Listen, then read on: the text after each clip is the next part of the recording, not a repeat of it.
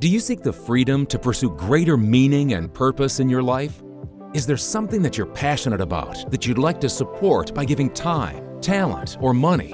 Do you seek a level of financial freedom to live an ideal life as you uniquely define it? Welcome to the Money and Meaning Show with Jeff Bernier, a show dedicated to helping you gain the confidence and freedom to lead a life of personal significance and help you get your actions and resources in alignment with what matters most.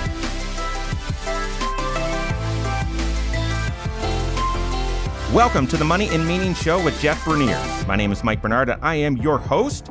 Like Jeff, I'm also a certified financial planner professional.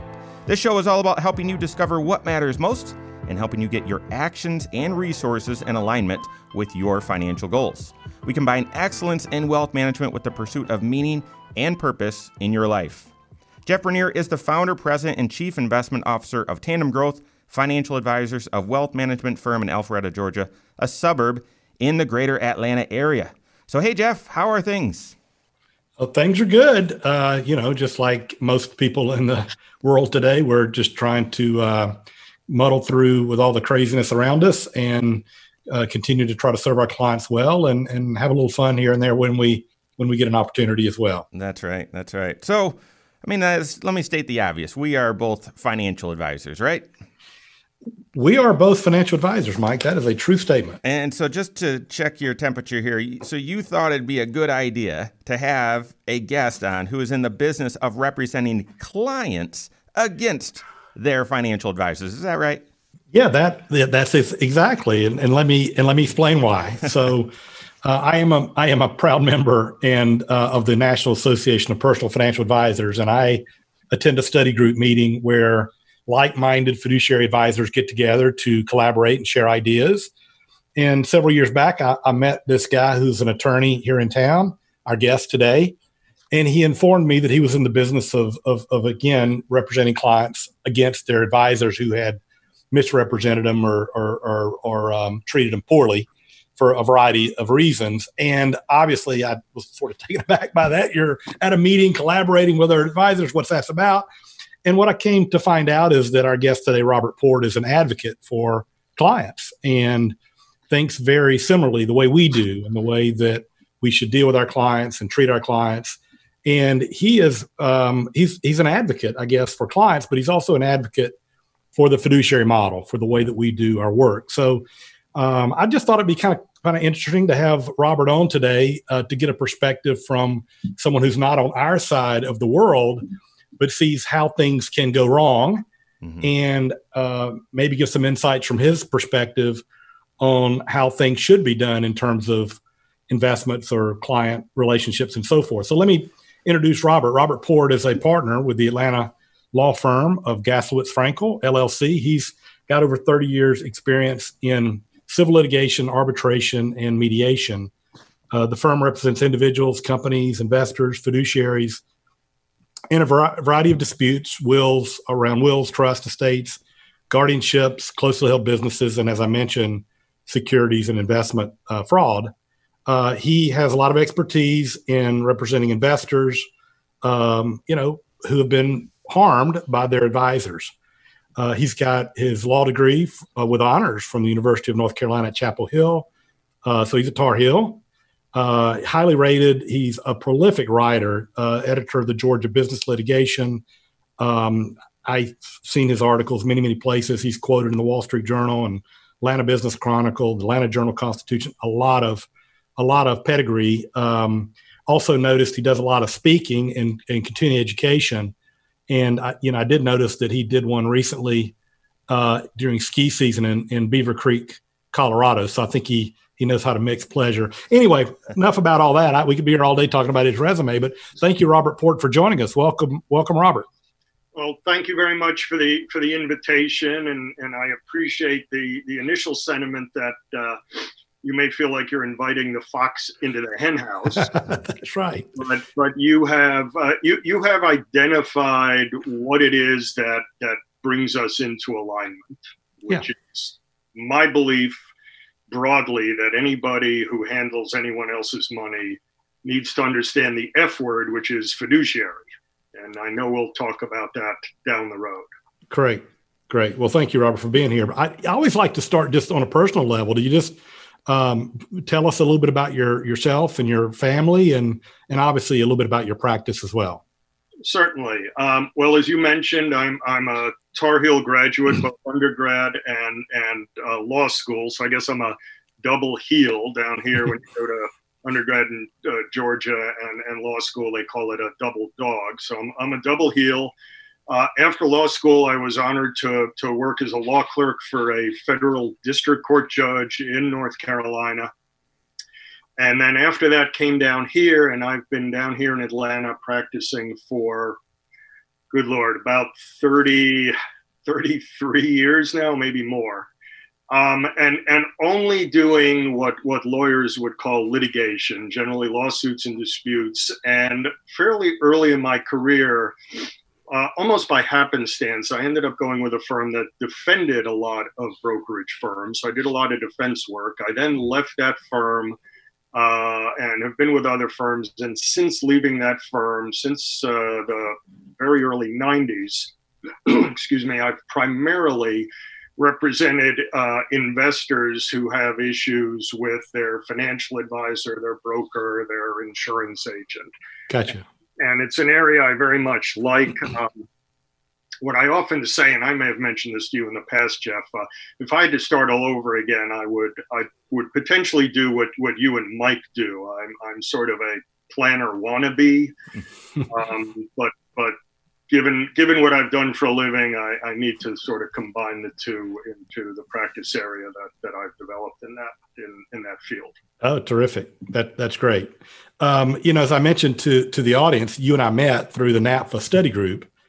And so tell me a little bit about why you attend a study group with financial advisors if, in fact, you're representing clients against advisors from time to time. So what interests you in being involved in the NAPFA study group community, I guess? Sure.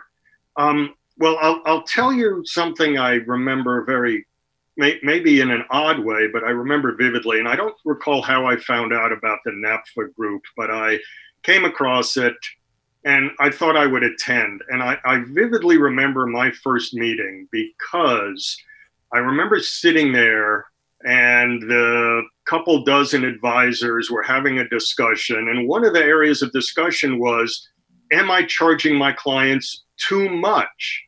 And I about fell out of my chair because in my experiences, many of the problems I see are because there is that conflict of interest with people who get commissions or have something not in their client's best interest but in theirs. And I remember coming away thinking, oh my, here's a group of people who get it. They're actually, concerned whether they are charging their clients too much. And as I got into it, I understood that you run your practices based on the fiduciary model. We can talk a little bit more, if you like, about what that means from a lawyer's perspective. But I realized that this was a group of advisors who had investors' needs at the core of what they were doing and weren't motivated by just what was going to be necessary to line their own pockets. Which is your intention as well, Robert. And so really, Jeff, when you were making the introduction about, well, we live in different worlds, so we're sort of on different sides of the table. We're on the same side of the table. I mean, if you are looking out and representing clients and the right-hearted fiduciary is doing the same thing, so we're very much aligned. I love it. And so that's wonderful that you've participated and continued to participate in the NAPFA community. That's great. Yep. Yeah. And not to belabor that, but I really like hanging around with NAPFA people, again, because I benefit greatly, given my practice area, in understanding how they view risk, how they view investments, how they view the onslaught of investment news. And, you can turn on the TV and in 10 minutes, you've got 15 people telling you to buy, sell, or hold 19 different things. It can just, your head will explode. It's an entirely different mindset with NAPFA folks. And I very much gravitate towards that, for lack of a better word. Well, that's a great segue to what I wanted to talk about today, and that is, I mentioned before that you are a prolific writer. Jonathan Clements, who was a longtime writer for the Wall Street Journal, has a really excellent blog page that you contribute to. The name of the page, by the way, for the listeners, The Humble Dollar. And you wrote an article some time back called Everything I Know About Investing, I Learned in Court, which is a great title. So I thought it would be kind of fun to talk a little bit about some of the content there, if that would be okay with you. And before I set that up, though, let me ask you a question. So what are the to the extent you can talk about it, but what are the kinds of cases that you see that I guess were the opposite of what you've learned, but what are the general types of things that people need help with when have a bad outcome with their advisor? Sure. Well, maybe let me start with what you said last, which is just because you had a bad outcome does not mean you have a claim against your advisor or anyone else. You know, the market has risk, and if you're going to invest in the market, if you know and acknowledge that, you understand and should accept some of the risk. Having said that, the things I look at sort of fall on a continuum, from breach of fiduciary duty, negligence, all the way up to fraud and misrepresentation, and at the very end, criminal misconduct. So there's obviously a continuum. Every case is different, depends on the facts. So to put a little bit more meat on that, I will often see situations where people are invested what we call unsuitably or inappropriately. Their mix of investments don't match their needs, their goals, their investment tolerance, their understanding. Sometimes I will see events called or cases that we lawyers describe as churning, which is particularly for someone who's earning commissions. They will buy and sell and buy and sell and buy and sell. And the purpose principally is to generate commissions and not necessarily what's good for the client. I will often see, and frankly, I think this is happening more as investments become complicated. I will often see investments where frankly, I think neither the advisor and certainly not the investor understands what the investment is. I've got a hedge fund case now. I had a case a year or two ago with a mutual fund that was touted as a growth and income fund, but was actually doing leveraged let me see if I recall correctly, leveraged S&P puts, you know, but it was they were selling puts, they were generating income. So they pitched themselves as a bond fund, and it blew up, and my client and everybody else lost something like 80% in 48 hours. So there's a whole range of situations, but it comes back to me when I look at a case. And without getting into the nitty-gritty, both of you know that there's a difference between the obligations of a registered investment advisor and what people would call a stockbroker. All right? The former has a fiduciary obligation by law, which you willingly take on. And the latter, the stockbrokers, have what we call a suitability obligation. There's been a recent change in that. But that is an important distinction. And what I do first when I look at a case is to try and figure out, put my hat on, my hat pretending I'm one of you guys, and look at it and say, is this appropriate for someone? Was this something that would have been done? Is it suitable for them? Is it something that somebody who had a fiduciary obligation would actually have recommended as a plan or an investment? Gotcha. Okay. Well, I'm guessing that, again, your experience there, as well as your interest in the investment process, because, again, you mentioned that you are passionate about learning about the investment process, sort of framed your article. So bad experiences said, let me turn it around and say, okay, if you don't want a bad outcome, these are the rules that I would follow if I were going to manage money, as an example. So I'm assuming that was kind of the genesis of these 7 things that you've learned in court on how to invest. Is that a fair statement? That's very fair. And another part of it is what I have realized after doing this a while, and I realized this a while back. The original genesis of the articles goes back to, I think, 96, if I recall. Okay. Maybe a little later. But what I realized is, if I am going to be someone who is bringing formal claims, whether in court or in an arbitration against an advisor, a broker, an insurance agent, I need to know what I'll call the right way to do it, right being in air quotes, because I can't be a forceful advocate for my client, and I can't separate the good cases from the bad cases unless I know enough about investing to tell someone, yes, you have a case, or I'm sorry, you signed up to do options trading on your own on E-Trade. I can't help you. Right. Well, or even if they didn't, even if an advisor didn't do what you've prescribed in these 7 things, if they were fully disclosed and the client understand the risk and the trade-offs and the cost, because our philosophies are similar. Yours and mine are almost lined up perfectly. And again, the audience may say, well, that's self-serving. That's why you have him on. But there are other people that may disagree with your and my investment philosophy, but can still be providing advice that is based on their philosophy, but the client needs to know that. The client needs to know the philosophy, know the trade-offs, know the cost. So anyway, without belaboring that any further, can we just jump into some of these lessons? That would be, I think, would be useful for the audience. So we'll just do this sort of David Letterman style and just kind of go through the top 7 things I learned in court about investing. So what's your first lesson, Robert? Well, the first thing I say is that Wall Street doesn't have a crystal ball.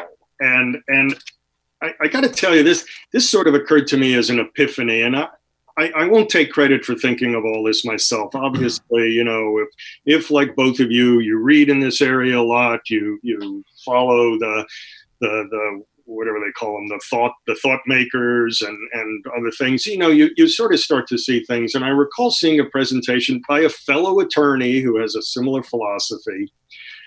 And he talked about the fact that everyone knows you can't predict the future. But when you turn on, certain financial channels, they've got people telling you what's going to go up, what's going to go down, what's going to happen with the economy, and this, that, and the other thing. So the reality is this. And when I give a presentation dealing with this point, I have a PowerPoint slide, and I put up a quote attributed to Yogi Berra. And the quote is, "Prediction is very difficult, especially about the future." Right. And the point being, most people will readily understand that no one knows what's going to happen in the future. Whatever we're experiencing right now, most of us could not have experienced a year ago. And if we're not going to be able to predict where we're going to be a year from now. So the takeaway from that for me on investing is I would look with great suspicion upon anyone who is extraordinarily confident about what's going to happen in the future. And for me, that says a couple things. Number one, if they're very confident about what's going to happen in the future, I think there's one of two things. Either they're a charlatan, or they might have insider information. The latter, if you trade on it, you'll need a different kind of attorney other than me. You'll need a criminal defense attorney. The other part of that, and this may get a little wonky, and I may not be able to describe it accurately, but if you can't predict the future, that tells me that stock picking, I'm just going to throw out some names, and I should say, obviously, nothing I say here is investment advice, but I don't know whether Home Depot or Lowe's is going to go up or down, or both of them, or neither of them next year. So what that tells me is trying to specifically identify a specific investment and, either go all in or mostly in, because X, Y, and Z is going to happen. Forecasting. Is a loser's game. Right. And my further takeaway from that is that also informs my belief, and I know your belief, that you should be broadly diversified, because we don't know what's going to happen. If we have a broad basket of investments, the hope is some will go up, some will go down. over time, economic activity generally goes up, and over time, a mix of investments should go up. Right. Yeah. Yeah. So the second one we've already alluded to a little bit when you talked about the kinds of cases that came in, but what's your number 2 on your top 7 list? What I say there is one size does not fit all. And the point there is, the analogy I make, and it's maybe not a great one, is when you go to the store to buy, a suit or a dress or shoes, they don't have just one size. They have different sizes, they have different styles. So what I have seen in my practice is there are some advisors who have the same solution for everyone. No matter what ails you, they're going to sell you an annuity. They're going to sell you this mutual fund. They're going to sell you who knows what. And you should be leery, to the extent your antenna picks that up, that someone has one solution for everyone. And it occurs to me another analogy might be if you go to a doctor and his solution for every malady he sees is to give everybody the same prescription. Yep. Yeah. That doesn't work. Yeah. I heard a annuity salesman 20 years ago say that he did seminars and put people in annuities. And he said, just to keep it simple, I just split everybody's money equally into every sub account and rebalance it once a year. Everyone gets equal amount in every sub account. We rebalance it once a year. That's our strategy. So that's the kind of thing you're talking about. There's nothing aligned with risk and reward and risk tolerance and their particular income needs or their financial goals. Right. And we talk about that. Mike and I talk about that a lot, about being goal focused and planning driven in terms of the advice. Right. And if I can, one of the takeaways from what you just said is one of the signals of that is if someone really doesn't, an advisor does not spend time finding out about you.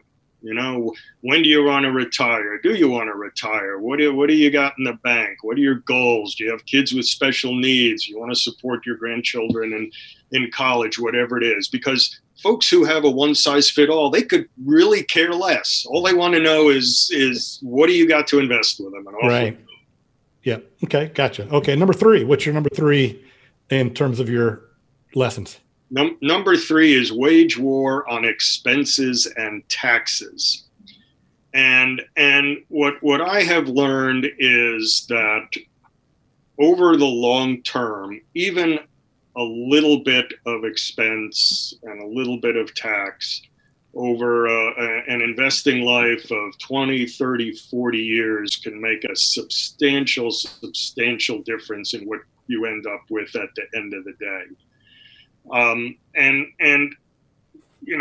That necessarily comes out of your investment return. And at the end of the day, what you want to have is you want to net something that's more than inflation, and in theory consistent with what your risk profile is. Right. So I'm very leery of expensive things, fees, charges, right. A lot of buying and selling that'll right. do taxes. And if I'm sorry, go ahead. Yeah, I was just going to say, Mike and I did a show a while back about not forecasting, but expected returns, because obviously with interest rates low and capital markets maybe, fairly valued, and that's probably being optimistic, that they're fairly valued, they may be overvalued. Expected returns are lower perhaps than they have been historically. And so cost as a percentage of your return makes a whole lot bigger difference in a lower expected return world. So cost is a place where you can pick up some additional return, and it's almost a necessity today with low interest rates and low expected returns. Right. So let me, and neither of you know I was going to say this, but let me put in a plug for the model, the fee model you have. And what I often tell people is this: I am by nature very frugal. I use an advisor. Jeff, you know my advisor. Yeah, you know his fee structure. I suspect it's very much like yours. It is. Deep down, if I think about the fees, it'll drive other hand, what I tell people is that the fees you pay to a competent person are well worth it. I view that as my insurance premium to keep me away from my money. and because I know, even though I know a lot about this, and here I am expounding on it with two advisors, I know enough to know that I can personally probably do a lot more damage than the fee I'm being charged by a professional. So I know a lot of people think they can do it themselves. Many can, but part of waging war on expenses and taxes does not mean being adverse to paying for competent advice. Yeah, there's got to be a value proposition, obviously. But yeah, well, thank you for sharing that. I think Mike and I would agree with that sentiment. That's right. Okay, so lesson number 4, we already talked a little bit about when you talked about forecasting and so forth. But so, what's your fourth lesson? Fourth is don't chase winners. And if you think about, you can open up any financial magazine or sometimes on TV, and you'll see ads, the best performing mutual fund for the last X years, and we got 4 stars from this group and 5 stars from that group. That's all well and good, but that's looking in the rearview mirror. And my understanding is that academic study after academic study shows that the probability of someone, mutual fund, an individual advisor, beating the market or whatever your benchmark is year after year after year is slim to none.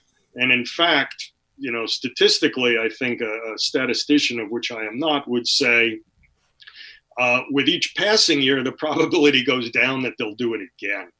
Right. So yeah, don't get enamored by someone who says, "Oh, for the last 5 years we returned X, Y, and Z."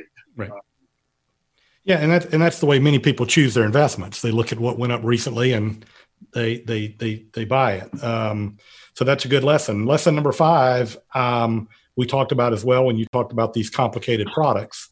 So your lesson number 5 is to be leery of investment products. And so let's talk about that for a moment. Okay. And again, this is where my attorney sensibilities sort of, my gut reacts to these things.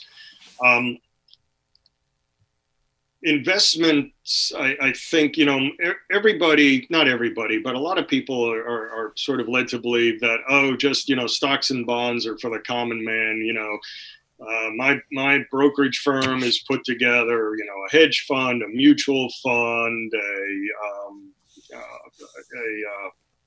I can't think of some other things. And when I see, for an example, an annuity or a long short fund, so things like that. When I see things like that are sort of cobbled together by a bunch of MBAs and lawyers sitting on somewhere in Wall Street, I see things that are complicated that most people don't understand, not even the people who put them together, loaded with fees, generally pay high commissions, and rarely do what they're supposed to. Right. Yeah, that's my experience too. I say occasionally, that when they walk in with a prospectus that's 500 pages, it's a pretty good sign you may not want it. Mm-hmm. And the actuaries that created the product are a lot smarter than I am, and so I think they're likely to win more than I'm going to because they've manufactured this in such a way. What I say about things like that are the only people who read those documents are the attorneys who write them and the attorneys who litigate over them. Nobody pays any attention to them. Yeah, that's like Charlie Munger said many years ago. He said the last great innovation in finance was the ATM. So, when you see these innovative products, that's a good warning. Number 6, what's your number 6 in your list of lessons learned? Make sure your money lasts as long as you do. And this is particularly important given longevity now. Many people, they'll retire, 65, 70. They could live another 40 years. And your money, you may get Social Security, you may get a pension, although pensions are becoming less and less of a thing. you're going to have to survive on that. So it is important to accumulate. You in the financial world talk about the accumulations phase and the spending phase. And advisors like you have things like Monte Carlo simulations and whatnot that can give folks some comfort whether or not their money is going to last as long as they're expected to live, based on actuary tables, market returns, and things like that. So, as I mentioned to one of my kids the other day, I have two boys in their 30s, and I said to him something like, it'd be great if I won the $1 million in the lottery, but you understand that that doesn't make much of a difference because I'm going to live another 40 years. Unless I keep my spending down to about 25 grand a year, that's not going to carry me. Not going to last anyway. Yeah. Even though it sounds like a huge number. Yeah. And that's, and to me, I think Mike and I also talk a lot about this. That's a planning discussion about how to make sure your money doesn't last, that your money lasts longer than you do. And then the last one is one we also talk a lot about. What's your lesson number 7? This is where I tend into giving investment advice that I probably shouldn't. But what I say there is tune out all the noise and invest for the long term in low-cost index funds. And for all the reasons I mentioned, the inability of Wall Street to predict the future, costs and expenses, staying away from investment products, making sure your money lasts as long as you do. I believe study after study generally shows that if you hold a mix suitable for you, appropriate allocation to bonds, to equities, to perhaps REITs, in low-cost funds, in an allocation that somebody thoughtful like you and Mike would do, you're probably going to end up better off than most folks. And in fact, as I recall, a number of years ago, Warren Buffett apparently said something like, if you get up in the morning and when you look in the mirror, you don't see me, you should invest in index funds. That's typical Warren Buffett humility there, but it is true statement. Yeah. So, and again, let me, if I got a second, people will often say, well, and Warren Buffett, well, he beat the market time after time. He's great, this, that, and other thing. And what my response to that is that as a statistical matter, somebody like Warren Buffett is an expected anomaly. Right. And what I say to folks who tell me that is, what is the probability that today you're going to be able to find the man or woman who is an advisor who 30 years from now is going to be the next Warren Buffett? The probability of you doing that is essentially zero. Right. So why bother? Right. Yep. Well, and you also talk about tuning out the noise as part of that, which again, Mike and I talk a lot about behavioral investing, and you had a great podcast that you were nice enough to let me participate on that we talked about a lot of the tuning out the noise and the behavioral side of this. Well, those are terrific, Mike. I think that those are some pretty good lessons. I'm sorry that that you had some clients potentially that had to go through some difficult circumstances, but you've learned some really good lessons through your research and interest in the financial markets, but also through your life experience working with clients. So those are some really good lessons and things that we talk about on the show frequently. So thanks for sharing those perspectives, Robert. I think it's really useful to get an outside perspective on the things that we talk about all the time. And it's good to have a test. Yeah, if I could jump in real quickly. Please. The name of your show is Money and Meaning, and in reflecting on that, not a long time and not deeply, it occurs to me that the type of philosophy that I advocate that is consistent with what you're doing plays into that, because I think if done correctly, if you let someone like you or Mike handle the finances, it takes a significant load off. You don't have to spend your days worrying about, looking on your phone, is the market up and down, is, my this, my that, am I going to have a margin call? I mean, who knows what it is? So I think, and I know you're a very big advocate, Jeff, of sort of melding your financial life, I may not say this the right way, but into your other core values, so that your finances are consistent with your goals, your values.